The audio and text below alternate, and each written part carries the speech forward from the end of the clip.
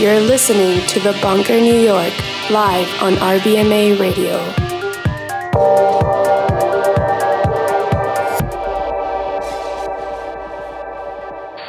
Yankee, Hotel, Foxtrot. Yankee, Hotel, Foxtrot. Hello, you're listening to The Bunker New York on RBMA Radio. I'm your host, Brian Kasnick. Today we are joined by a very special guest Function, who is from New York but just arrived from his home in Berlin. Literally just touched down in New York a couple hours ago, and we're pushing him right into the mix on the radio show. So sit back and relax. We're here with Function in the mix for at least the next hour or so.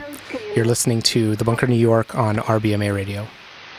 Yankee, Hotel, Foxtrot. Yankee, Hotel, Foxtrot. Yankee, Hotel, Foxtrot. Yankee, Hotel, Foxtrot. Yankee, Hotel, Foxtrot. Yankee, Hotel, Foxtrot. Yankee, Hotel, Foxtrot. Yankee, Hotel, Foxtrot. Yankee, Hotel, Foxtrot. Yankee, Hotel, Foxtrot. Yankee, Hotel,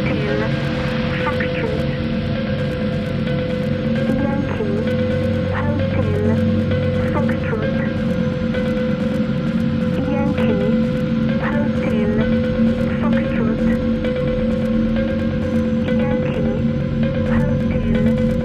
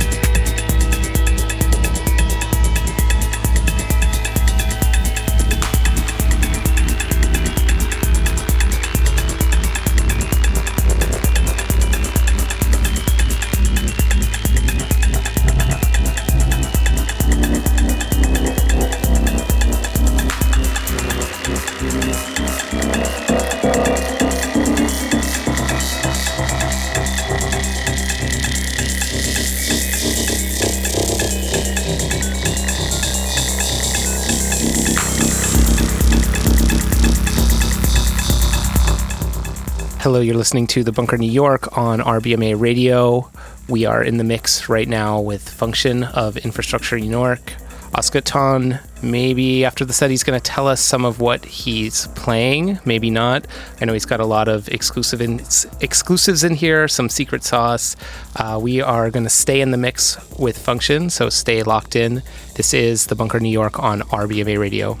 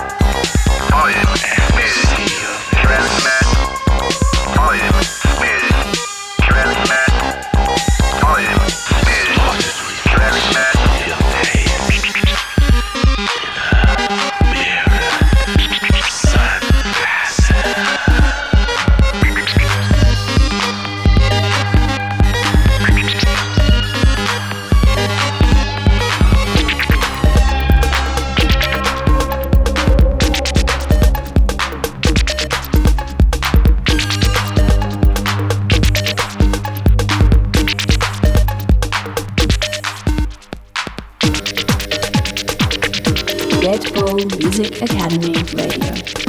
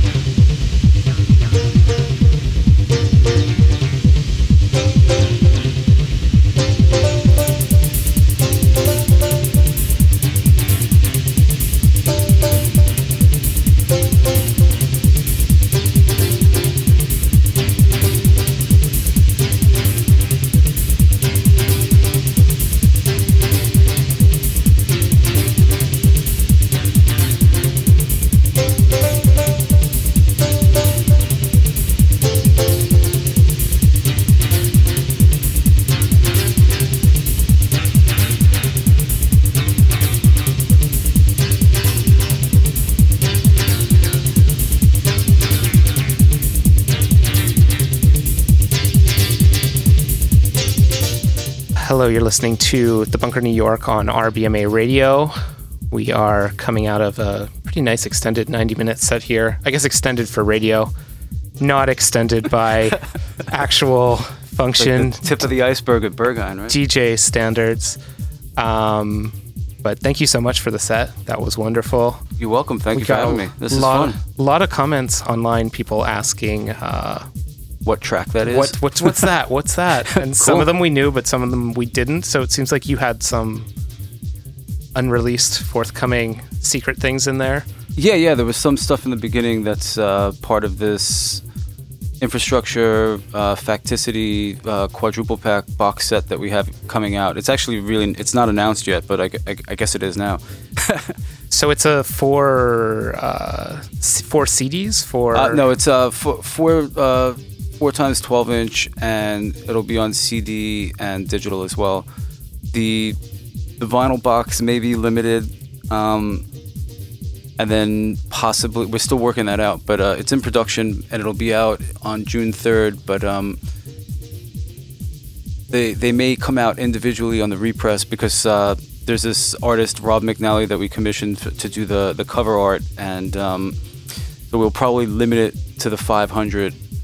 For the first run, and then maybe sell them separately afterwards. Oh yeah, 500 of those will fly. So this is new music, old music? Yeah, it's all new music, and it's like the core roster. Function, Inland, separately. I have a track on there on my own. Inland has a track on there on his own. We have a track together, and then Postscriptum, Campbell Irvine, Cassegrain and Tin Man. And others. Yeah. Blue Hours on there. I'm just trying to... It's 15 tracks, but yeah, we're super excited about it. I mean, you have a project coming, or did this happen already? The one that's like the retrospective of all the Function back catalog?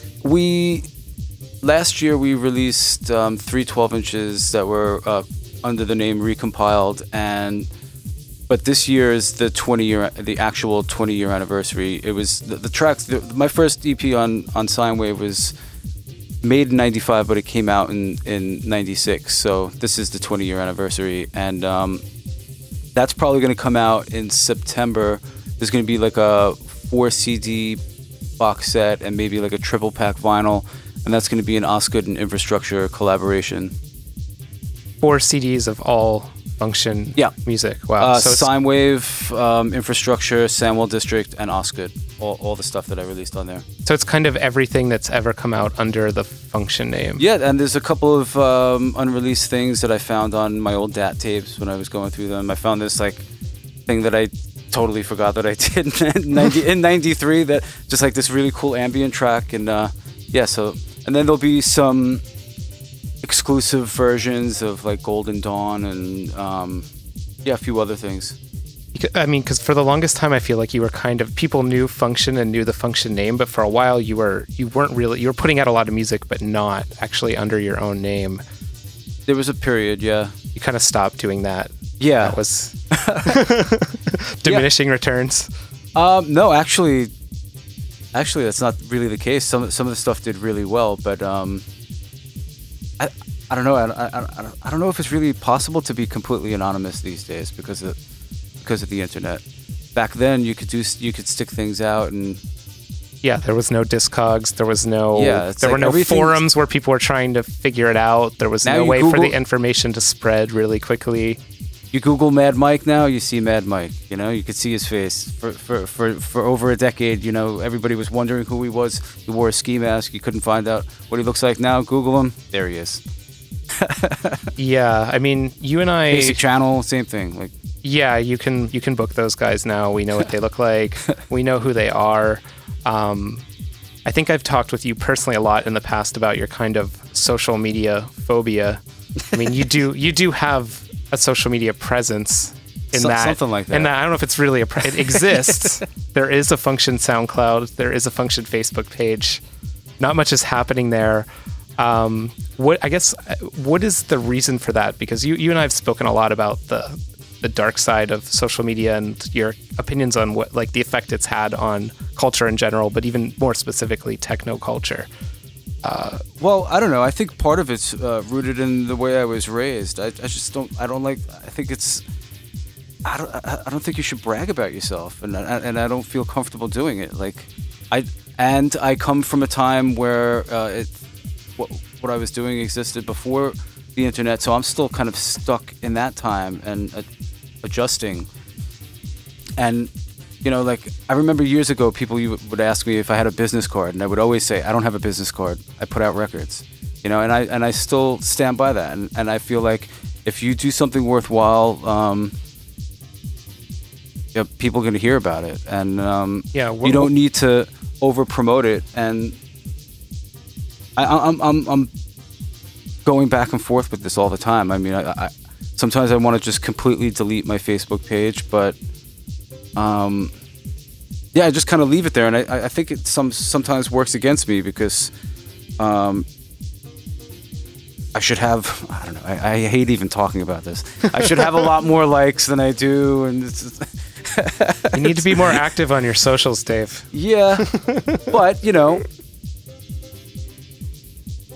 I don't know. I've been doing it for a long time, and it seems to be working out. So I don't want to force it down people's throats. So yeah, I mean your career as a techno artist certainly appears to be going all right.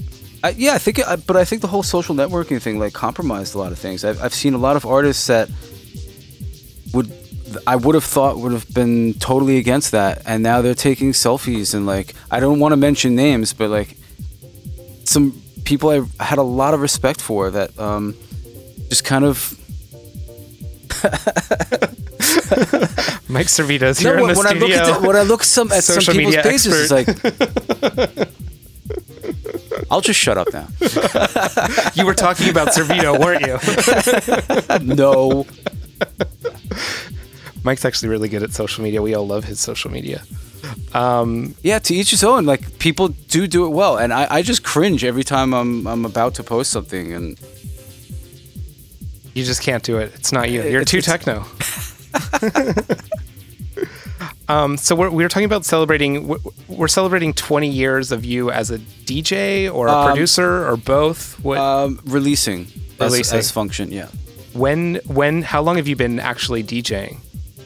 Since I guess around 88. Wow. 89, something like that. What? I think 88. Where were you DJing in 1988? In my parents' basement. But it was cool. My mom, she didn't want us going out and causing trouble, so she let us take over the basement, and she quickly regretted that because we covered the walls in graffiti and was so loud that she couldn't hear herself think. But I wouldn't be who I am today without it. I mean, it was a great experience. We had this really nice basement. Actually, Jordan and I talked about this at length when we did the Art of DJing piece, and I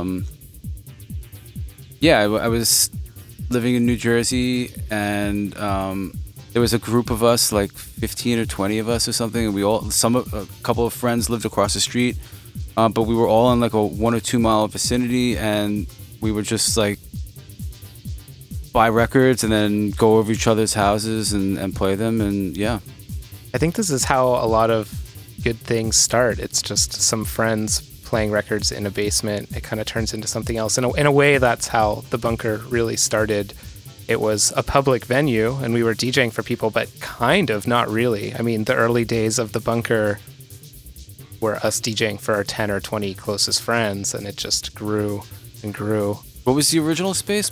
Was it somewhere else before Tonic? It started at Subtonic in 2003. Yeah. So that was the first one. It took a few years missed before. That place. Yeah. Yeah, we all missed that place. It's funny enough, it's an art gallery now, and I was at a Thanksgiving dinner 2 years ago, and the mutual friend that brought me and this other couple and Ceza to this Thanksgiving dinner, it turns out is the person who owns the art gallery that's at 107 Norfolk Street in Tonic. And we figured this out over dinner, and nobody had any idea going into it. It's really bizarre. Did they knock the building down, or It's not knocked down. It's the same building. They completely renovated it. It's all white walls, like a nice, clean gallery now. But it's actually the same building. And for many years, it looked the same. Like I actually remember for 2 or 3 years after we were kicked out or whatever. It's debatable what happened at the end. Yeah, of that was Tonic. my next question, because I thought they were building something there. That's what They built that huge blue building on the Lower Yeah. East Side right next door, and there's That all thing's not kinds of aging theories about there's all kinds of theories about what happened, because kind of right when that went up is when Subtonic closed. But from being there, I don't recall getting a lot of complaints from the police or anything like that. I think it was just time. I think the owners of the venue were also kind of over it. They they just weren't really into running a venue anymore. But yeah, I mean, those were the days. And that Manhattan too. in Manhattan, yeah, when we moved the bunker to Brooklyn, then people thought it was crazy that we were moved. They're like, Yeah, remember that? yeah, they were like, you're gonna do they're like, who's gonna go to that? Like, who's gonna go to a party in Brooklyn? Why would you? What have was a party? that first space on Metro or on? Was it on Metropolitan? Yeah, it was right down the street from our place at the time. It was Luna Lounge, which Luna is Lounge, now yeah. Knitting Factory. Before, is it? and then like 6 months after that, we moved to Galapagos, which became Public Assembly, and we're there for like 4 or 5 years. Maybe It was more. longer, right? Yeah, maybe like 2007 to 2013. So to time warp again for a second, actually right to that era. In early 2008, we released the Bunker Podcast number 7, which was from Function. And at the time, there weren't many podcasts out there. So it was actually a much bigger deal. And that was recorded at Subtonic. Yeah, the fact that we were recording sets and putting them online at the time was kind of a novel thing.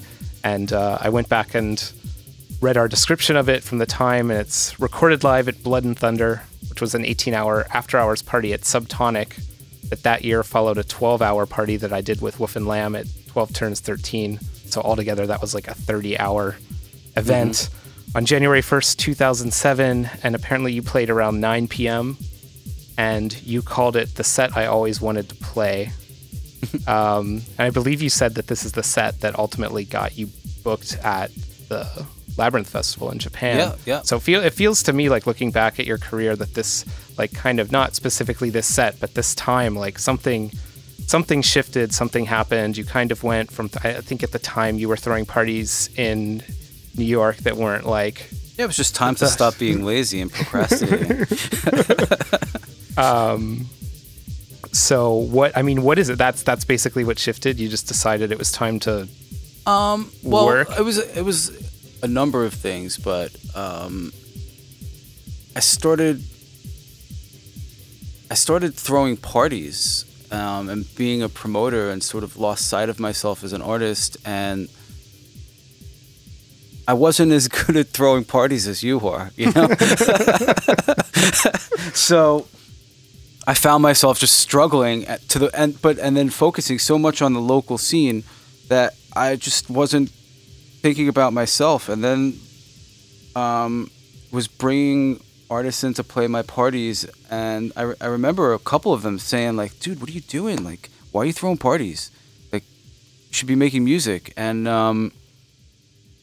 at that, I mean, there was sort of a crossroads, because the techno that I was doing earlier, sort of like that sound kind of fizzled out, and then minimal was becoming really big, and I wasn't making minimal. I was sort of embracing it, and then I think this has been talked about in some interviews, like about Samwell District and stuff like that. Like, Carl and I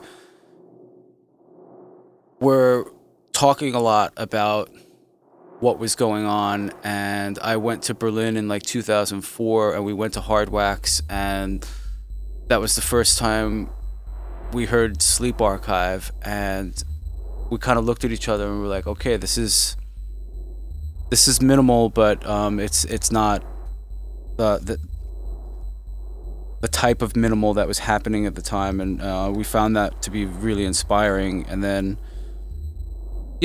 so I guess from like 2004 to 2007, I was really taking stock on things, and I kind of release-wise, just kept quiet for a bit, just to take stock and see where I was heading. And I felt like during that time I didn't really want to release a lot, so it was a bit of a quiet period, and that's what helped shape the things that came after. So yeah, 2007, going into 2008, that's when I started becoming probably the most prolific than any other time in the studio. Yeah. And that's when exactly did you move to Berlin? It was right around then, right? November 29th, 2007, and it was just, I don't know, I'm happy to say that I have this like cool little story. Like, I'm not like boasting about it, but it was sort of that moment that I needed in my life. It was a very personal thing, but like, I planned on moving to Berlin, made the plans. I came over in August for a couple weeks.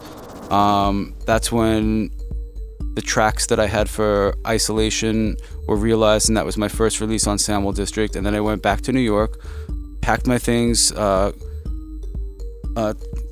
took care of all the loose ends, and then on November 29th, landed in Berlin. And the day that I landed, Isolation came out on Samuel District. So it was like kind of cool to have this, like, I hit the ground running, you know. It's like the day I landed, I had a record come out, and then it got like DJ Mag Techno 12-inch of the month or something like that. It was just like the kind of motivation that I needed to inspire me to that. Yeah, you're kind of the opposite of so many people that I know, and I'm sure you know, like being in the US techno scene all these years, there's so many people who decide that they need to move to Berlin because that's where techno's happening, and their career is stagnant in the US, and then they go to Berlin and all gung-ho, I'm gonna put out all these records, I'm gonna work really hard, the rent is cheap, I'm gonna be in a studio, and then like fast forward to 5 years later and they're just like hanging out at Panorama Bar.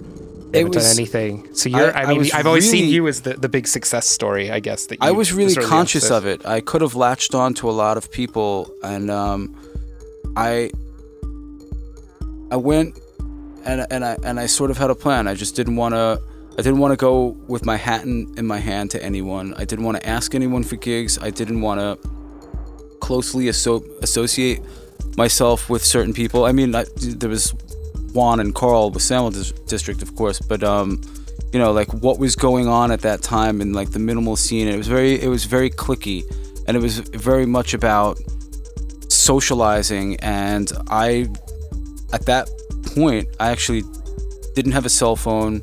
I had like this dirty basement studio in Kreuzberg near Hardwax with my friend Tony from Possible Music. He let me just take this basement, and I kind of hid away for a while and just honed it in and concentrated. At that point, it really wasn't a joke to me. It was sort of do or die. So I say that because it's very easy to go to Berlin and get sucked into the vortex and lose sight of things and just like stay out all night. And I was really just concentrating and just put my head down and just worked. Yeah, I mean, for a lot of people, I'm sure Berlin and those all-night parties are exciting to you, but for a lot of people, it's maybe more exciting because you've been in techno for so long. You've been to so many parties.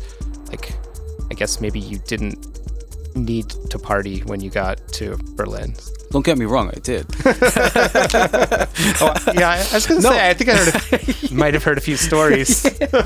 Well, I mean, but what I really enjoyed was during that time, I was going out and to get inspired by music, and Adam X moved there a little bit before I did, and Adam and I are really close old friends, and he got there a little bit before I did, so he knew his way around, and just him and I would just go out and stay at Berghain and Panorama Bar and just listen. I kind of miss those days where you just could just go and get lost in music. I can't really do that anymore, and I found it to be really inspiring because I lived like walking distance from the club, and we'd go, we'd listen, we'd hang out for a long time. I mean, it's a great sound system, and it was great. And it was cool to also go to Berghain and like start hearing my music there. And yeah, I mean, Berghain has a lot to do with it, and that's why that's how I sort of naturally gravitated towards Osgood Berghain and became a part of it very, very quickly and easily, but without forcing anything. Like, I became friends with the owners, I became friends with a lot of the residents. I started hearing my music there a lot, and then it just, slowly turned into what eventually became a residency and being an artist on the label. So when did that happen? The album and the resident. Did the album and the residency happen at the same time? Official residency, yeah.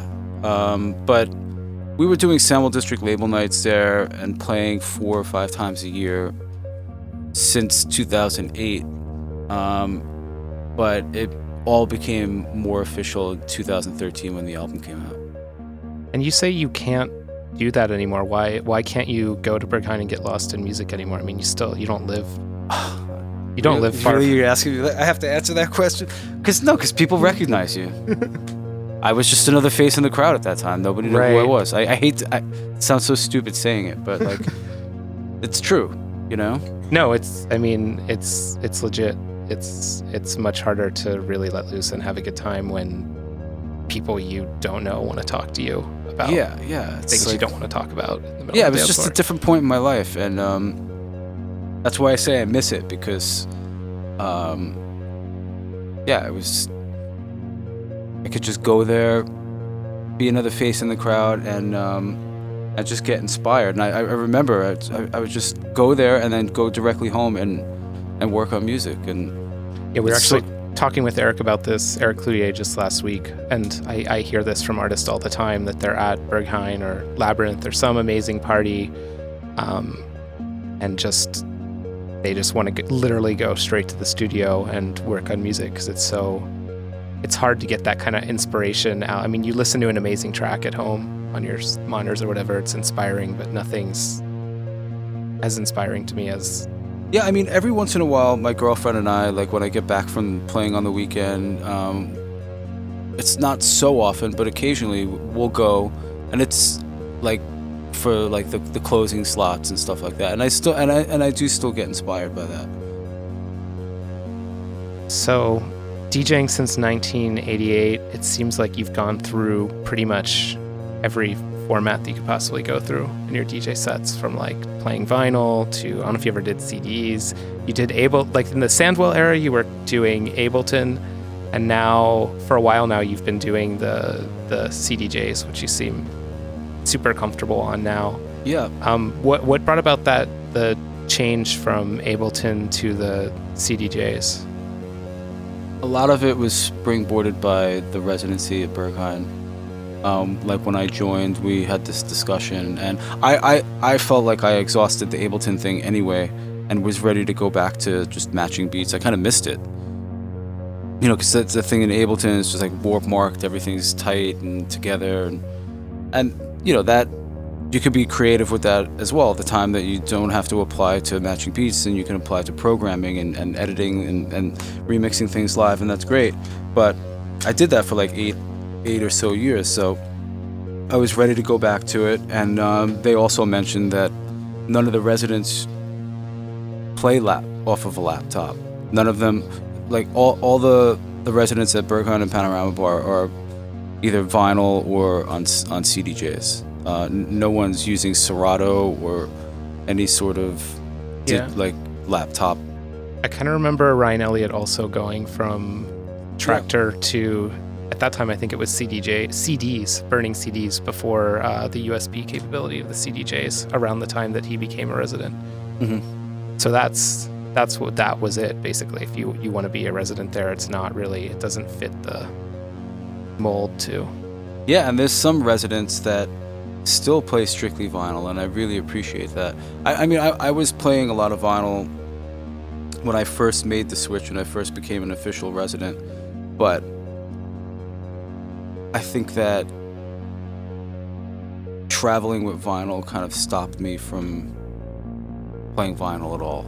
I play vinyl at home, and I would love to travel with vinyl, but it's difficult at this point. You know, a lot of you get to a lot of gigs, especially festivals and stuff like that. Like, people aren't maintaining turntables the way they should because people aren't using them so much. So it's pretty often that you can turn up to a gig, play vinyl, and something on the turntable's not working correctly, and that's just like, that ruins the whole thing. And then, you know, you don't sound as good as everybody else because they're not playing vinyl. And it's crazy to say that, but yeah, I've it seen is the case. A lot of people get to a breaking point. I remember when LaVon Vincent hit his breaking point, it's because he was sticking to vinyl strictly, but he started having bad gigs because it wasn't working, and the people in the crowd don't think, oh, that must be something wrong with the turntables. They're just like, this DJ sucks. Exactly. Like, why?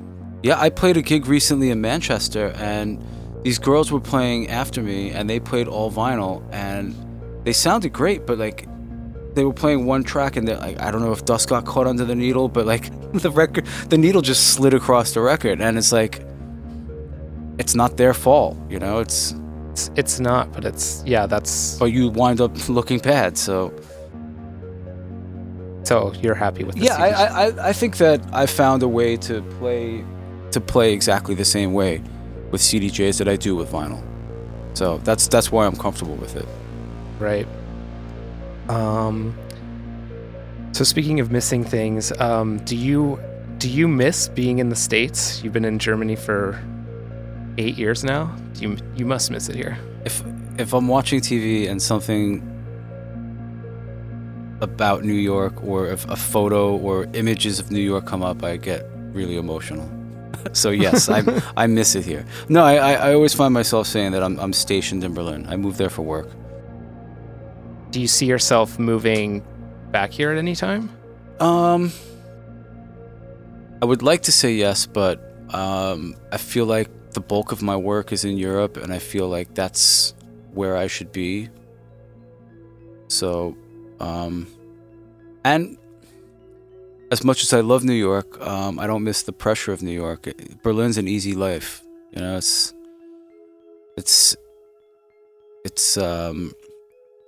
You could have a really great quality of life in comparison for, you know, I think I've worked it out. I think it's like a seventh or eighth of the price. Come on. I think so, yeah. I mean, but you're not living in New York. I mean, Berlin's a great city, but it's not as exciting as New York. The nightlife is great, and it's great that nightclubs can go for extended hours that way. But other than that, I find Berlin to be a bit provincial and quiet, right. Especially in comparison. Yeah, it doesn't have the. It's not a 24-hour city. Yeah, it doesn't have the energy on the street. Yeah, I mean, I live walking distance from Alexanderplatz, and seriously, some nights it's like we walk outside, it's just like, how is it so quiet? It's like the center of town. And yeah. Well, speaking of New York, I feel like I don't see you play so much in other places, but I saw you at Berghain recently at the Bunker showcase there and some other places, and I feel like your sets in New York in recent years have been, you can correct me if I'm wrong, but they seem like you're doing something different when you're playing in New York than you are in other places. It's more, I don't know, more classics, more diverse. That's true? Yeah, I guess so. Yeah, I was really, when we did the Bunker thing in January, I was definitely conscious of playing a bit more hypnotic. I think I started the year planning on pulling back a little bit and playing more hypnotic, because I think in the last year or two I was playing a bit more clubby, and you know, it has a lot to do with the gigs and the way that the gigs make you play. I mean, to me, it's all the same. It's all under the same umbrella. But I feel like I kind of peaked in the last couple of years in my sound, and I had a conversation with the owners of Berghain and my booking agent. We kind of talked about this, and about, I think the owner of Berghain said to me, like, he noticed that I started playing more clubby, and that he used to hear mixes, because he records all of this stuff. And that's how he reviews everything, because they're open 48 hours a weekend. So in order for him to get a sense of things, he has everything sort of archived. They're just like running a CD burner or whatever, or hard drive, and recording everything. And he said that he was saying that he used to be able to completely pinpoint when it was a set of mine, and that in the last year or two... We'll just be in the red. Well, Sorry. That's a given. Like, I'm the only DJ in the world that plays in the red.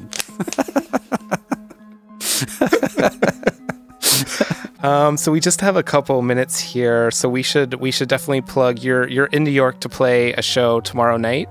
Where is that? What's that all about? Yeah, it's cool how this all came about, because I actually took some time off to work in the studio, and I was coming across to work in the studio with a friend, and I actually canceled some gigs that were meant to be for this weekend and rescheduled them, and was going to come across to visit my mom and some family and friends, and then work in the studio with a friend. And then this gig came in for Flash Factory, and I'm excited to see what they're doing. It's cool to see them taking something back to Manhattan. And I've read about it and looked it up. It looks like a beautiful space. So yeah, I haven't been there, but I've seen pictures. It looks very nice. So thank you so much for joining us today. Thank you for having me. Awesome set. We'll have to do it again next time you're in town. Everybody catch Dave tomorrow at Flash Factory in Manhattan. Check out our activities online at bunkerny.com. Coming up next, we have a 36-hour party at Market Hotel next weekend that we're doing with our friends Unter. And then we are doing a 15 years of Spectral party at Good Room on April 1st. More info on all that, like I said, at thebunkerny.com. Thanks for tuning in. You have been listening to The Bunker New York on RBMA Radio.